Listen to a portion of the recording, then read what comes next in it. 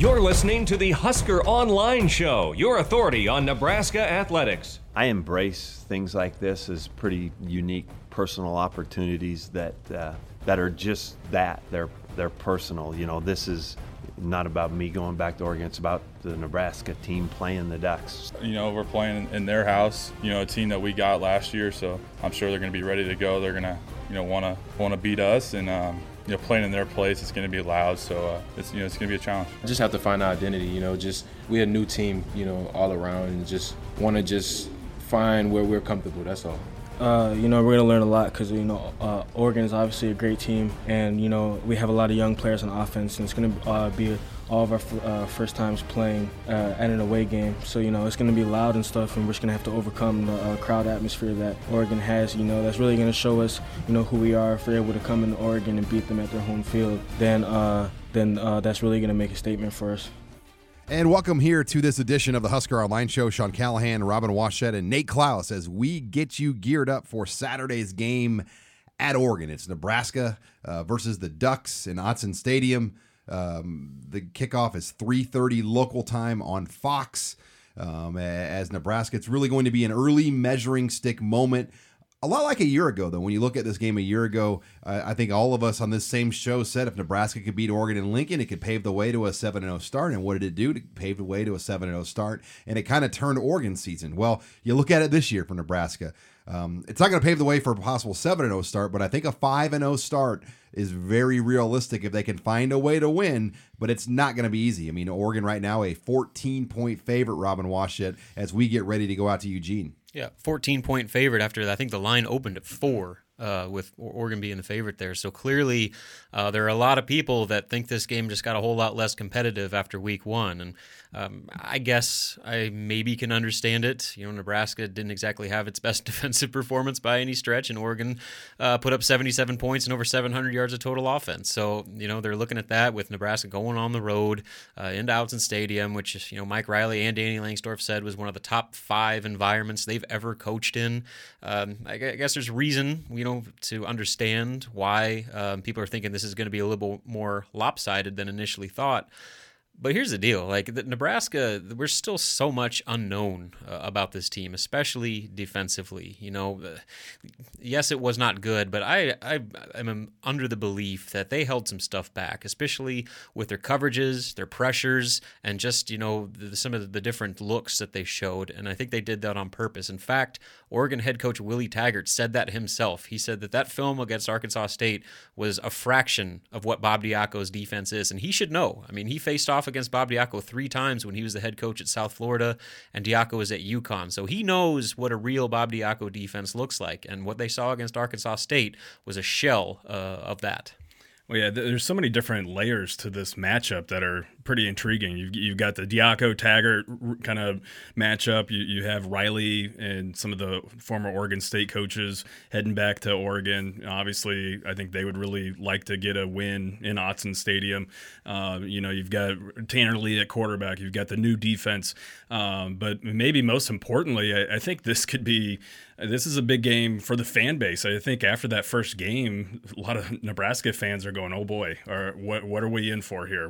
What's really going on with this defense, with this team? What can we really expect this season?" And so I think that fans are going to be definitely hanging on this game, and if they go out and play well, then it's going to be, you know, things will be all good in Husker Nation. And if things don't go well, I think it could get kind of ugly. But it's a huge test, and there's definitely a lot on the line for this game. You're listening here to the Husker Online Show as we get you ready for Saturday's game in Eugene, Oregon, where around 15,000 Nebraska fans may make their way out there. The stadium only holds 54,000, Robin. But you look at just the history of Nebraska going out west, and I wrote about it this week in my 321 column. 1993 UCLA, 2006 USC, 2012 UCLA, 2014 Fresno State. You can go on and on. Anytime Nebraska has played on the West Coast, they have traveled 15 to 20,000 fans on each one of those trips. I honestly don't expect it to be any different. I think you're going to see possibly 15,000 fans in that stadium on Saturday. I agree. Basically, any Nebraska fan that lives west of Lincoln is going to this game. I know so many people that are kind of making this like a family vacation. They're bringing the wives out there and going in packs of like 15 people. So there's going to be a huge Nebraska contingency at this game. And look at the last couple Pac-12 games they've played out there. I mean, it was the same deal. Holiday Bowls too. Yeah, at UCLA in 2012 and then at Washington in 2010.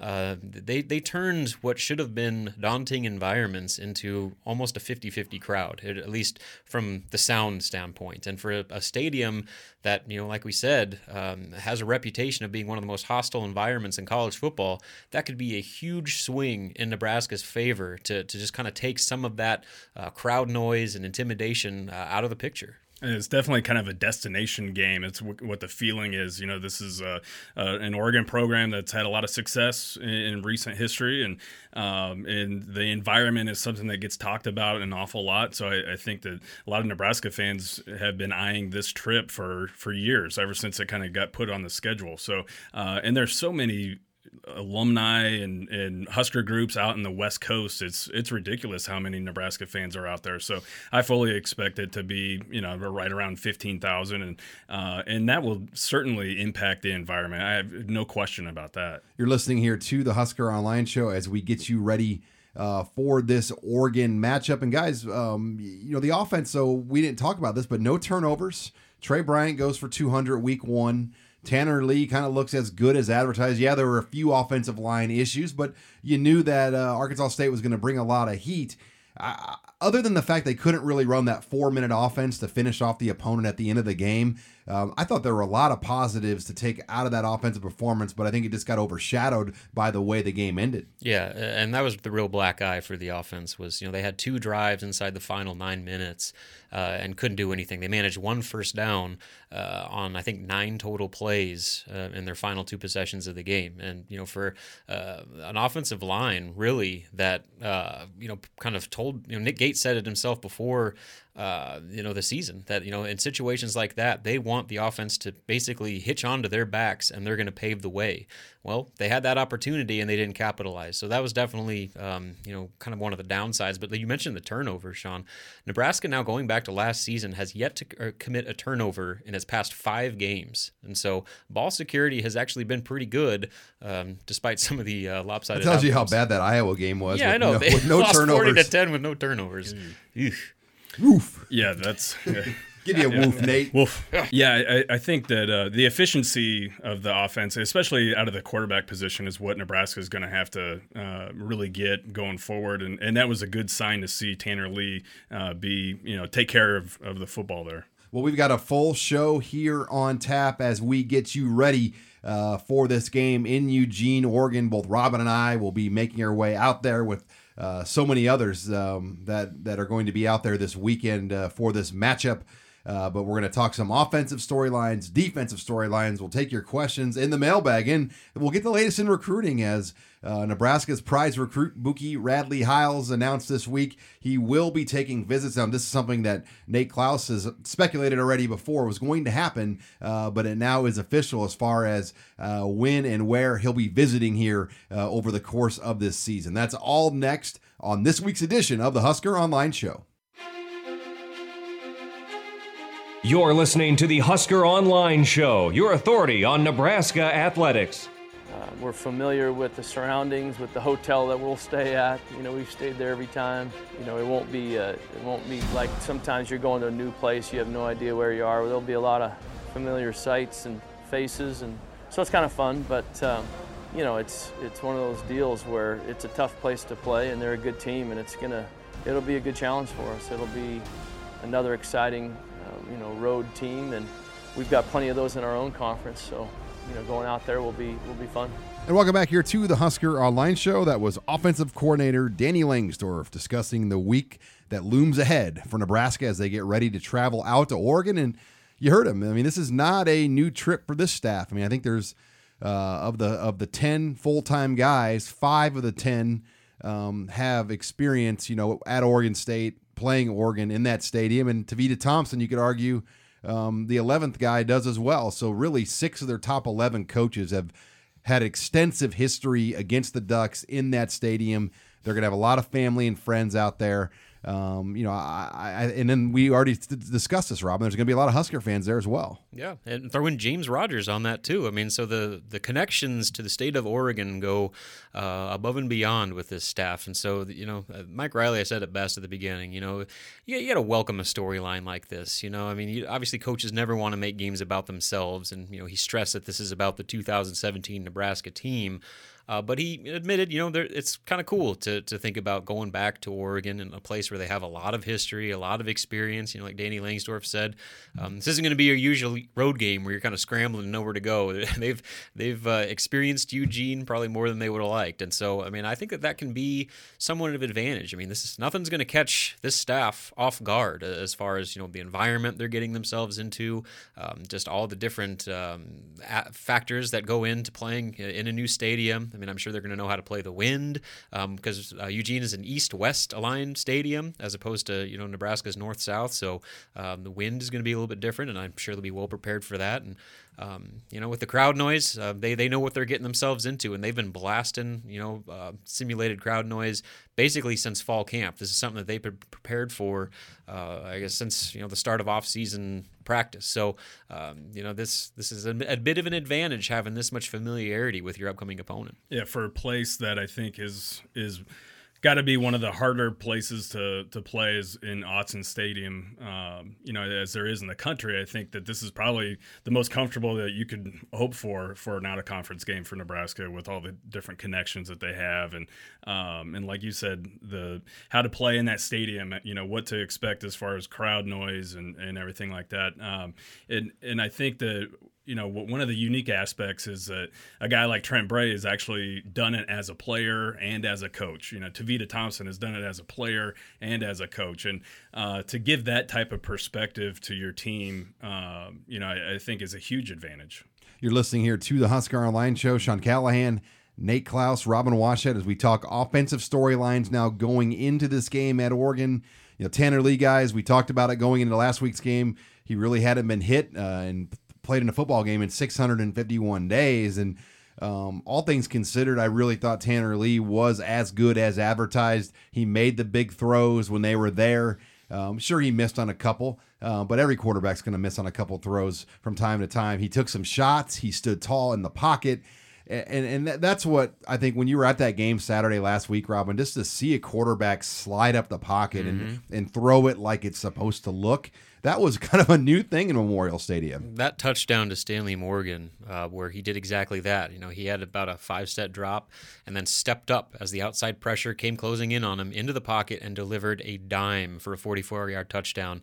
I mean, that's an NFL draft highlight. You hear Mike Mayock or Mel Kiper, breaking down Tanner Lee's skill set with that playing in the background. I mean, it was that type of play, and that is the picture of what the reason why Tanner Lee had so much hype coming into this season. Now, he got away with a couple early on. There were some balls that probably should have been intercepted in the first quarter on the first couple drives, but he was able to settle in and deliver some extremely nice passes and basically keep the offense on track outside of maybe the last couple possessions in the fourth quarter. Yeah, for me, I think that's probably kind of the benchmark of what to expect out of Tanner Lee this season. I mean, for your first start inside Memorial Stadium to go out and do that, be an efficient quarterback, not turn it over. Although, like you said, he did have a couple that could have been picked, and there probably will be some picks this season where maybe his confidence gets the best of him because he can fit it into such tight windows. But for me, I think that 239 yards, on 59% passing or whatever it was. I think that's probably what a Husker fan can expect out of Tanner Lee, each and every game throughout the season. And Stanley Morgan had over 100 yards receiving, a touchdown. And I'll tell you what, if he stays healthy and plays all 13 games, assuming they make a bowl game, which I think all assume they will, I just find it hard to believe he's not going to get to 1,000 or at least break that Johnny Rodgers record. I mean, especially when he got off to the start that he did, and we know that he's pretty much that number one option. Yeah, and for anybody on that team that loves having Tanner Lee around, he's got to be right up there at the top. Going from having to make some pretty difficult catches to getting the ball thrown to you in stride 44 yards downfield. He's got to be a pretty happy camper right now. And I think that, like you said, Sean, his stats are going to be directly reflected here with the chemistry he's been able to build with Tanner Lee. And we saw a glimpse of that, and most of those yards came in the first half. He probably should have had more had they continued to go for him. So I think that as the season goes along and that offense starts to click a little bit more, Stanley Morgan is going to be a direct recipient of that. Yeah, I know. Each year I feel like I'm saying, well, Jordan Westerkamp could be the first 1,000-yard receiver this year. Kenny Bell. Yeah, Kenny Bell. And but I truly do think that Stanley Morgan probably has the best shot out of any of those guys now that he's got a quarterback like Tanner Lee's delivering him the ball, and a quarterback who has unbelievable confidence that Stanley Morgan is going to come down with the football each and every time. Those two guys have great chemistry, and really I think that kind of chemistry could benefit some of the other wideouts too, because Stanley's going to continue to get more and more attention from defenses as the season goes along. You're listening here to the Husker Online Show. Sean Callahan, Robin Washett, and Nate Klaus as we talk offensive storylines. And this segment here on the Husker Online Show is brought to you by Tanner's Sports Bar and Grill, with 5 locations now in Omaha, 2 in Lincoln. If you're looking for a place to watch the game on Saturday, get into Tanner's in one of their 7 locations, as they will have the game on everywhere. Should be a great atmosphere as well to watch the game as the Huskers are on the road this weekend. But let's move on now, running back, as we wrap up this offensive discussion. Did any of you guys at all see this coming as far as Trey Bryant getting 31 carries? I mean, that was like a Rex Burkhead, Amir Abdullah workload, and they didn't tip their hand at all that anything like that was coming. Absolutely not. I think we all agreed he was going to be the starter, but for that type of imbalance in the workload, I don't think anyone saw that coming. And what's interesting is this is a guy that had to be basically treated pretty delicately in fall camp because of that knee he was dealing with. I mean, he was having swelling issues to where he wasn't even practicing, even the week leading up into the game. So for that type of workload all of a sudden to be dumped on his plate, I don't think anyone saw that, but you could see why, the coaching staff decided to go with him, because he only got better and better as the game went on. I mean, he was able to kind of feel out the defense and was making some pretty impressive runs, especially with his ability to cut back and find lanes as opposed to just kind of going to the hole where the play is designed. His improvisation, I thought, was as impressive as anything. Yeah, he set up some blocks well, showed good patience, but also, some of his cuts were really impressive, and I did not expect this whatsoever. I fully expected them to do the running back by committee and kind of rotate guys in and out. But I was happy to see Trey Bryant get a shot and to really give him an opportunity to get into rhythm, because I do agree that he got better and better as the game wore along. We're going to shift the discussion over to defense next, as it wasn't necessarily a night Bob Diaco wants to remember. Can they move forward now as a defense this week at Oregon? That's next. You're listening here to the Husker Online Show. This is Husker Online, your authority on Nebraska athletics. We don't really talk about statistics. We really don't care. We try to build the plan to keep the points down, so at the end of the game, we have one more point than our opponent. That's the defensive objective, to defend the opponent's scoreboard, the scoreboard, and how we need to win the game. And welcome back here to the Husker Online Show. That was defensive coordinator Bob Diaco basically justifying the game plan Nebraska ran last week against Arkansas State. That was highly criticized by a lot of Husker fans who were kind of expecting to see more of Diaco's 3-4 defense week 1. Well, now the Huskers will be tested on the road against a very talented Oregon squad in their own stadium. And I think that's the debate. Did Nebraska hold back for Oregon? I heard an interesting debate with Damon Benning and Blake Lawrence. We were off air on Big Red Wrap-Up Tuesday night, and Damon and Blake were theorizing that Diaco completely played the run-pass option way different than he's normally going to play it, just so he could not show Oregon how he's going to defend the RPO here on Saturday. And I think there's some truth to that. I think he really put out some smoke signals, kept it very basic and vanilla. And this week, we're really going to find out more about his scheme, Robin. Well, and they're going to be facing a much different attack. I mean, Arkansas State obviously threw the ball 68 times, whereas Oregon is actually, despite what many people think, they're a run-based offense. I mean, they ran for 350 yards last week. Royce Freeman, maybe one of the best running backs in college football. And so basically, as Bob Diaco described it, it's essentially a triple option scheme run out of a spread offense. And the luxury they have is they have Olympic sprinters essentially as wide receivers that they can stretch the field off play action. So it's a very unique system that, yeah, there are going to be some similarities to what they saw against Arkansas State, but there's going to be a lot of differences too, particularly for that front seven in defending the run and Royce Freeman. Well, I definitely think there's something to the fact of Diaco holding stuff back because, I mean, look, they were in the base defense for, 81 out of 89 snaps last Saturday, something like that. Yeah. So, I mean, and I don't think that is typical of any college football defense, I mean, especially when you're facing what they faced in Arkansas State, a team that threw it 68 times. So for them to not, play the majority of the game in a nickel defense or whatever, I think they just wanted to limit what Oregon was going to see. And I mean, we'll find out soon enough, I guess, exactly how much they're holding back. But there's got to be more to this Diaco defense than what we saw. It's funny, though, you think about it, between the spring game and now the opening game of the year, I mean, Diaco was almost gone out of his way not to put his scheme on film. Almost. I mean, he has. Yeah. I mean, the spring game, he didn't even show a glimpse of it. They ran the 4-3. Ran a different defense. So, yeah. I mean, that's why I think you're going to start to see the look of what this defense is going to be more and more each and every week. Beginning against Oregon, I mean, I think it's going to be a completely different thing, especially with how they played their cornerbacks. I think they're going to be, more inclined to be more aggressive. But I still think that preventing the big play will continue to be a staple.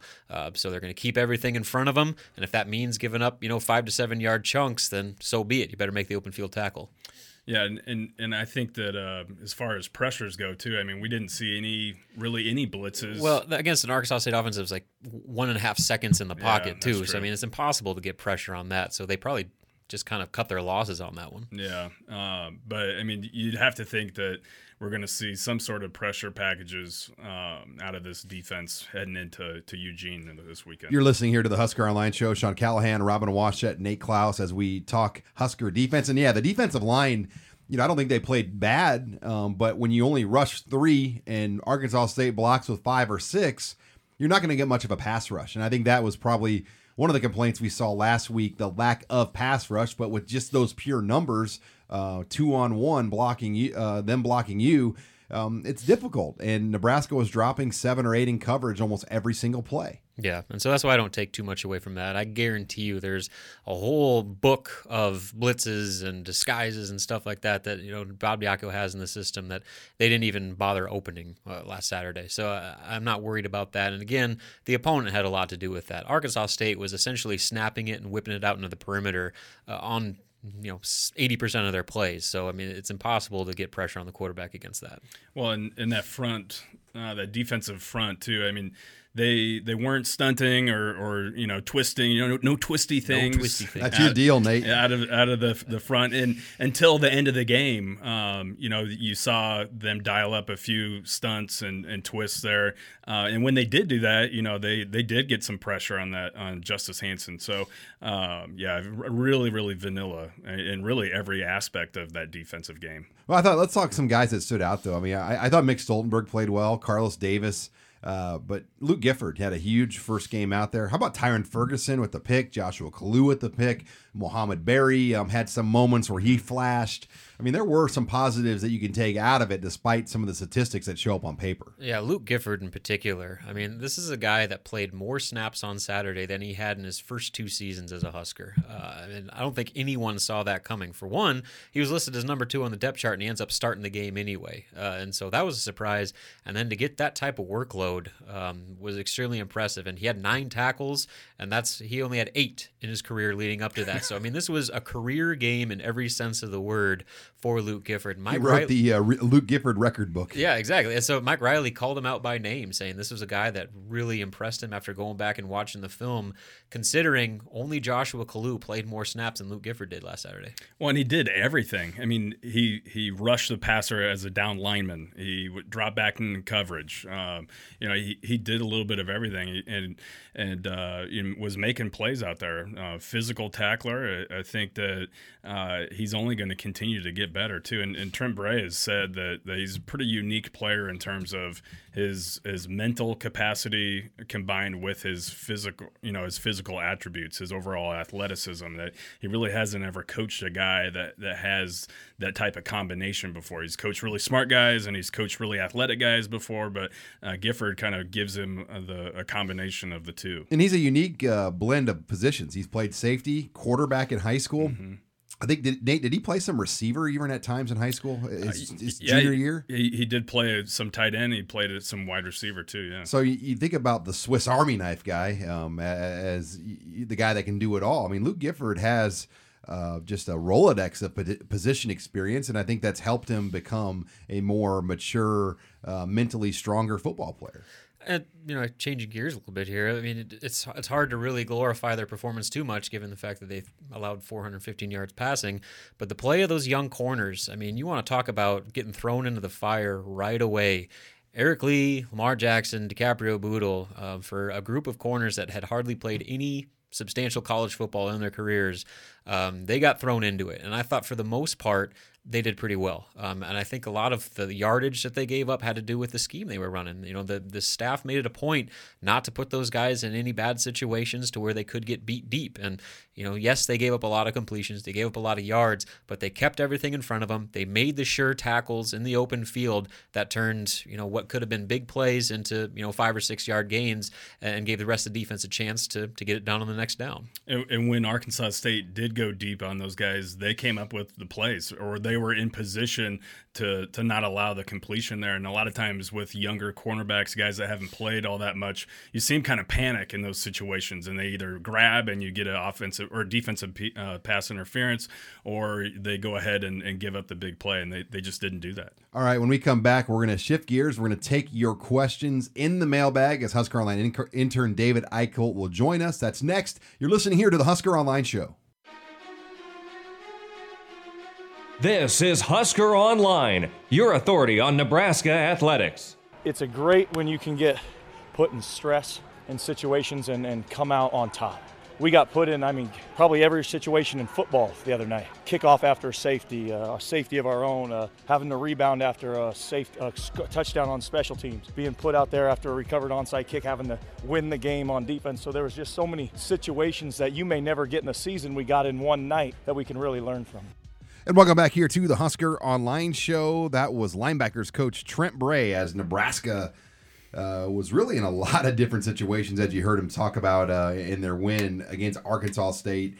And, it wasn't pretty, but they got through it. Now we go on to Oregon, and it's time for the mailbag as Husker Online intern David Eichholt joins us. David, what do you got for us this week? What's the confidence level of special teams right now? Can we be a top 20 special teams? I think so. I thought Caleb Lightbourne punted it like a top 20 punter. You really can't knock him too much on the return for a touchdown. Might have outkicked the coverage a little bit, but there was some poor lane assignments on the return coverage there. J.D. Spielman, we know what he can do. And DeMornay Pearsonell, we know what he can do. So I absolutely think Nebraska has the potential to be a top 20 special teams unit. The potential, yes, but you got to wonder how many more opportunities those guys are even going to get returns. I think with the way kicking games are now, you can design your kicks to get it away from a returner pretty easily. And so it'll be interesting to see just how much of an impact or how many opportunities they get going forward. And the coverage units have to be better for Nebraska to be a top 20 team. Obviously they had that bust on what was essentially a muff punt, taking back 63 yards for a touchdown on the punt. And the kickoff returns, weren't that much better either. So the coverage units need to get shored up. But certainly Lightbourne and those returners make for a pretty dynamic group. Yeah, I think they've got the personnel to be a top 20 group, and I think they believe they have the personnel to be a top 20 group, and we saw a little bit of a glimpse of that. But it'll be interesting to see how opponents kind of approach Nebraska's return game here throughout the rest of the season, given what they've already kind of put on tape. What player do you see that needs to take the biggest step up from game 1 to game 2? I think Tanner Farmer, on the line, he had a couple moments where I know he'd like those back. He's a guy that, they really need on this line going forward. I thought Nick Gates, Gerald Foster, as you heard Mike Cavanaugh say earlier in the week, probably played the best game of any of the guys for the Huskers up front. Defensively, that's a tough one. But I would say those corners, Eric Lee, DiCaprio Boodle, particularly those two, they're going to be tested a lot this week in Eugene. Yeah, offensive line, I think as a whole needs to improve, especially in their pass protection. And then on defense, just looking at the way that they were covering, and you got to take it with a grain of salt because I'm curious what the game plan was as far as keeping, some stuff safe for Oregon. But Marcus Newby found himself on an island a lot. And there was a couple plays where he's just chopping his feet and the receiver runs right by him for an easy completion. So, if they're going to have him have that much coverage responsibility, he needs to step up his play. Otherwise, Nebraska's going to have some issues out there. Yeah, I'd probably go with Tanner Farmer on the line. He was arguably one of the more consistent offensive lineman towards the end of last season, but for whatever reason had a couple, struggled a little bit in the last game. But and then defensively, I'd go with probably Marcus Newby as well. He had some missed tackles in open space, and you're right. It looked like he was kind of caught in no man's land, wondering what to do a couple times, last Saturday. So I think they're going to need him going forward. And to Sean's point on the corners, those guys are going to have to get off blocks and kind of show that they're a little bit more physical than what they showed last Saturday as well. You're listening here to the Husker Online Show. Sean Callahan, Robert Washut, and Nate Klaus. We're taking your questions here in the mailbag with David Eichel. What possession group had the best game against Arkansas State, and who had the worst?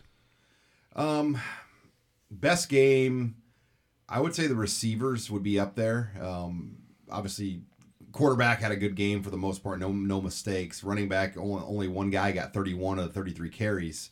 But I really thought the receivers in general showed kind of their long-term upside and what they're going to be. And tight ends, you could argue that too. As far as the worst, we kind of already hit on it. I thought the corners were the guys that really got exposed, or at least we thought Arkansas State was going to do that, and they did that on Saturday. Yeah.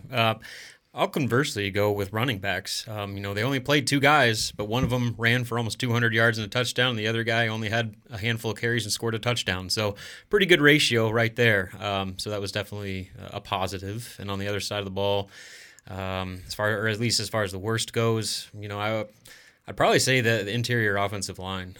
They struggled, especially closing out the games in the fourth quarter. They gave up that terrible safety and just had some breakdowns that you wouldn't expect. And granted, Arkansas State has a really good pass rush, lots of speed that they had to account for, but that needs to improve in a big way going forward. Yeah, I would. I'd go with the running backs as well. What Trey Bryant did, I think maybe hasn't gotten enough run for a running back to get 31 carries and approach 200 yards. It's been a while since we've seen that type of production at that position. So, and then as far as the group that has to improve, I think the cornerbacks are going to continue to need to get better there, especially in the absence of Chris Jones. Kind of sticking with that theme, does Diaco trust his cornerbacks right now? I think that's a fair question, and because these are guys that have never really played a lot of football, so I think it's hard to trust them until they can prove it. And Saturday they missed some tackles, and as Nate said, had trouble getting off blocks. And I think as Diaco said earlier as well, you don't really know about guys until you get game experience. I think the trust was shown in the coverages they played. Their whole intent was to not put those guys in positions where they're matched up one-on-one for 50-50 jump balls. And, that kind of the game plan says everything you need to know about the trust factor there. I think they like those corners. I think they feel good about the potential there. But right now, the inexperience, I think, is a worry. And they're game planning to not put those guys in bad situations because of it. Yeah, I wouldn't say that they don't trust those guys or don't believe in them, but at the same time, they don't want to expose them either and do anything to kind of damage their confidence because they are really, really green yet at that position. So, I think that's going to continue to be something that builds throughout the season, but they don't want to put those guys in a terrible position right now. Is Nebraska's recent emphasis on sets with 2 tight ends due to a limited depth at wide receiver a need to protect the quarterback, or both? I think it's both, but honestly, I think it's the direction Mike Riley wants to go. I think he wanted to be more under center, heavier sets with 2 tight ends, and we saw that a lot because, you hear that Wisconsin comparison a lot, but Nebraska's offense is a lot like Wisconsin's. Yeah, I do think the opponent they were playing played a factor there with Arkansas State's outside pass rushers, particularly Javon Roland-Jones, 30.5 sacks coming in. They knew they had to, double team him and provide some outside help for those tackles because the last thing they wanted to do is put Nick Gates and Devin Neville in basically one-on-one situations against one of the best outside rushers in the country. Yeah, I just think it's a personnel deal. They've got some depth there. They've got some guys that can do some different things as far as Hoppus being a pass catcher and Ketter being a pretty good blocker. And it was just it was more of a matchup deal than anything, in my opinion. All right, you got time for one more quick one here. What do you have? If you were a head coach, what offense would you run and what defense would you run? I would really run. I mean, I like what Nebraska and Wisconsin. I like that style, especially where we live in this part of the country, kind of an under center physical offense. Defensively, I consider myself more of a 4-3 guy just because I grew up around it. I mean, we ran it in high school. Nebraska ran it when I was a kid from age like 13 to now I'm 37. So I guess till this year, I've had 24 years of watching 4-3, so I've always kind of looked at the 4-3 as my defensive choice. Going back to my video game days, I would run a straight air raid offense with no running, shotgun 5 wide every single play, and I would go for it on every 4th down. There would be no punts. And then on defense, I would run a 4-3 where I blitz the house basically on every single play. So it would be fun to watch. I'd probably lose a lot of games, but you know what? We'd get after it.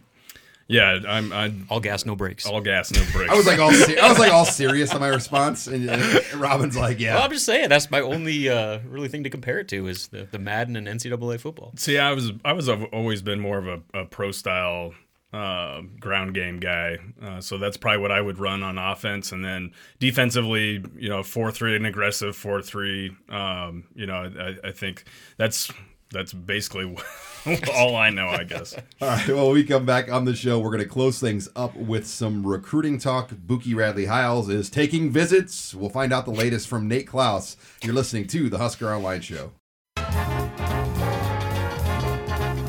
You're listening to HuskerOnline.com, your authority on Nebraska athletics. Final segment here of this Oregon edition of the Husker Online Show. Sean Callahan, now Nate Klaus. We talk recruiting as Nebraska now goes out on the road to the West Coast to take on the Oregon Ducks. And, this game will have some significance for Nebraska, Nate, as just their brand and their presence on the West Coast. I felt like it did a year ago when you kind of look at kind of what that game did for Nebraska, at least at the time when they beat Oregon. Anytime you can beat a team like Oregon, it's a good thing for your program, give you momentum, but especially when you're a team like Nebraska that recruits heavily on the West Coast and you're going up head-to-head with a lot of players against Oregon. I think that it gives a little added meaning to the game, and there's going to be a lot of recruits that have a vested interest in the outcome of this game that maybe are really wanting to see the latest glimpse of the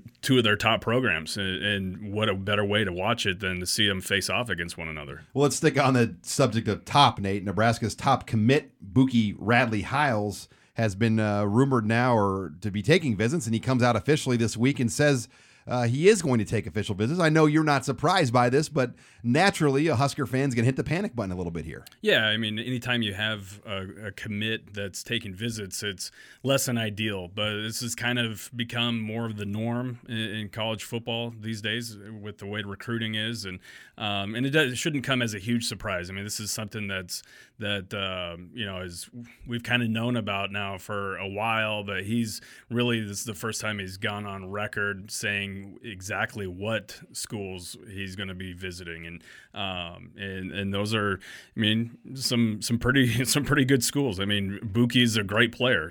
He's going to be heading to Clemson. I think that they're a team that have really come on hard since offering him, and Florida is for sure going to get a visit, and then there's a handful of other schools that he's likely to take a trip to. I think that we'll see him head out to UCLA, and probably go visit LA again and hang out with Darnay Holmes there. And then there's probably about 4 or 5 other schools that I think are really heavily in the mix to get an official visit. And I still remain confident, though. I think that there's just still too many factors, pulling him Nebraska's way. I mean, too many connections to the program to see him kind of cut all those ties. And if that were to happen, I would be extremely shocked. Nate, IMG, though, plays a lot of Fridays. How is he able to get to all these places and take all these trips during the actual football season, knowing that he's an early enrollee that's going to sign somewhere in December? Well, that's definitely a good question. I don't know exactly how he'll be able to kind of arrange all these trips in a timely manner before the early signing period. This weekend they had their game canceled because of the hurricane, so that's going to allow him to go to Clemson this weekend, and then I think they've got 2 bye weeks kind of built into their season, because their season is a little bit different, especially because they are not eligible for the Florida playoffs. So once the playoffs hit in the state of Florida high school football, they're done by Halloween. Yeah, they're basically done by Halloween. So he'll be able to fit in some visits after their season's over with. You're listening here to the Husker Online Show. Sean Callahan, Nate Klaus, as we talk recruiting storylines for Nebraska, and they had 2 visitors on campus. Both 4 stars officials, Isaiah Crocker and Ashari Crosswell, a safety and a receiver. Nate, give us the breakdown of the visitors. Well, let's start with Crocker. I mean, he's a top 100 prospect in the country, one of the top overall wide receivers in the nation, and really the visit could not have gone any better for him than it did. He said that he thought about committing. He actually called his parents to kind of talk it over with them, because unfortunately they were not able to make the trip with him. He traveled with his grandmother. His father's dealing with some health complications right now that kind of kept him from making the trip, but there is a good chance that they both make a return visit, both Isaiah and his father, and maybe even one of his high school coaches later on in the season, potentially for the Wisconsin game. And so I think that's definitely bodes well for Nebraska for sure. But right now, his parents just kind of wanted him to pump the brakes a little bit, slow things down, and maybe take a couple visits. And 2 visits for sure that appear to be on the docket for him are to Oregon and Oregon State. So, we just got done talking about how there's a lot of recruits that Nebraska's going head-to-head with Oregon with, and Isaiah Crocker is definitely one of them. And then with Crosswell, again, the visit really couldn't have gone a whole lot better. He said that he could really see himself playing at Nebraska, and that's what this trip was all about, in my opinion, for a kid from inner city LA to come to the Midwest to see if he could feel comfortable here, envision himself actually going to school at Nebraska, playing at Nebraska, being away from home, and he said he felt comfortable with that. He's got a great relationship with Dante Williams and has some connections with some guys on the team already, and he's a former teammate of Joseph Lewis and Greg Johnson, 2 of Nebraska's top targets last year from Augustus Hawkins High School in LA. He's now at Long Beach Poly with Jalen Hall, who was also at Hawkins High School last year too. So he's certainly familiar with Nebraska because of Joseph Lewis and Greg Johnson. Both those guys have been on campus before. So I think that it's probably going to be a West Coast team, a Pac-12 team, and probably a USC or UCLA that presents the biggest challenge for Nebraska going forward. You're listening here to the Husker Online Show as we talk recruiting with Nate Klaus. Now, Nate, you did get out to a game last week. You got to see Masri Mapu for the first time in a game since a year ago. Now, we did see him at the Rivals camp and the Nebraska camp as well this summer.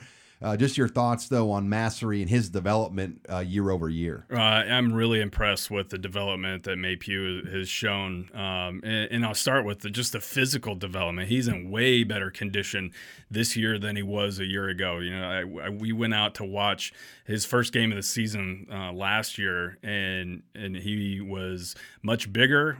He was overweight, and he, you know, really after that first half, he was pretty much done. He was gassed because he's a two-way player for York, and you know, really plays all the snaps on defense, and sometimes they rotate him on offense. But this year, he's much more explosive. He's in much better shape. He appears to be a very vocal leader out on the football field. So I really liked what I saw out of him. You know, and he's not going to be a guy that puts up a ton of stats, because with the way that they utilize him, he does kind of eat up some blockers, and a lot of times he's being triple teamed out there. So it allows other players to make a lot of plays. But when they do let him shoot some gaps and get upfield, he's certainly a handful to tackle or to block. Another guy that I've got to mention is Garrett Snodgrass. He's a 2019 athlete, about 6'3", 200 pounds, 205 pounds already. This is someone to keep an eye on, because I was extremely impressed with his performance. He starting quarterback goes down. He stepped in, threw for over 200 yards, ran for like 150 yards, accounted for 4 or 5 touchdowns on the night. And then defensively, he could play outside linebacker. He could potentially even grow into a defensive end. I don't know. But, I mean, he's a very versatile athlete. Nebraska's kind of looking at him as more of an H-back guy, someone who could, you know, be a pass catcher, inline blocker, or maybe even kind of a fullback to carry the football every now and then. So kind of an intriguing underclassman to keep an eye on. Well, that wraps it up here for this week's edition of the Husker Online Show. Nate will be out watching Cameron Juergens this weekend on the road, while Robin and I will be on the road with the Huskers in Oregon. So stay tuned as Huskers back home again after this weekend. So there'll probably be some more visitors and guys that we'll keep tabs on. But that wraps it up here for this week's edition for the Husker Online Show. Thanks again for joining us this week on Husker Online, your authority on Nebraska athletics.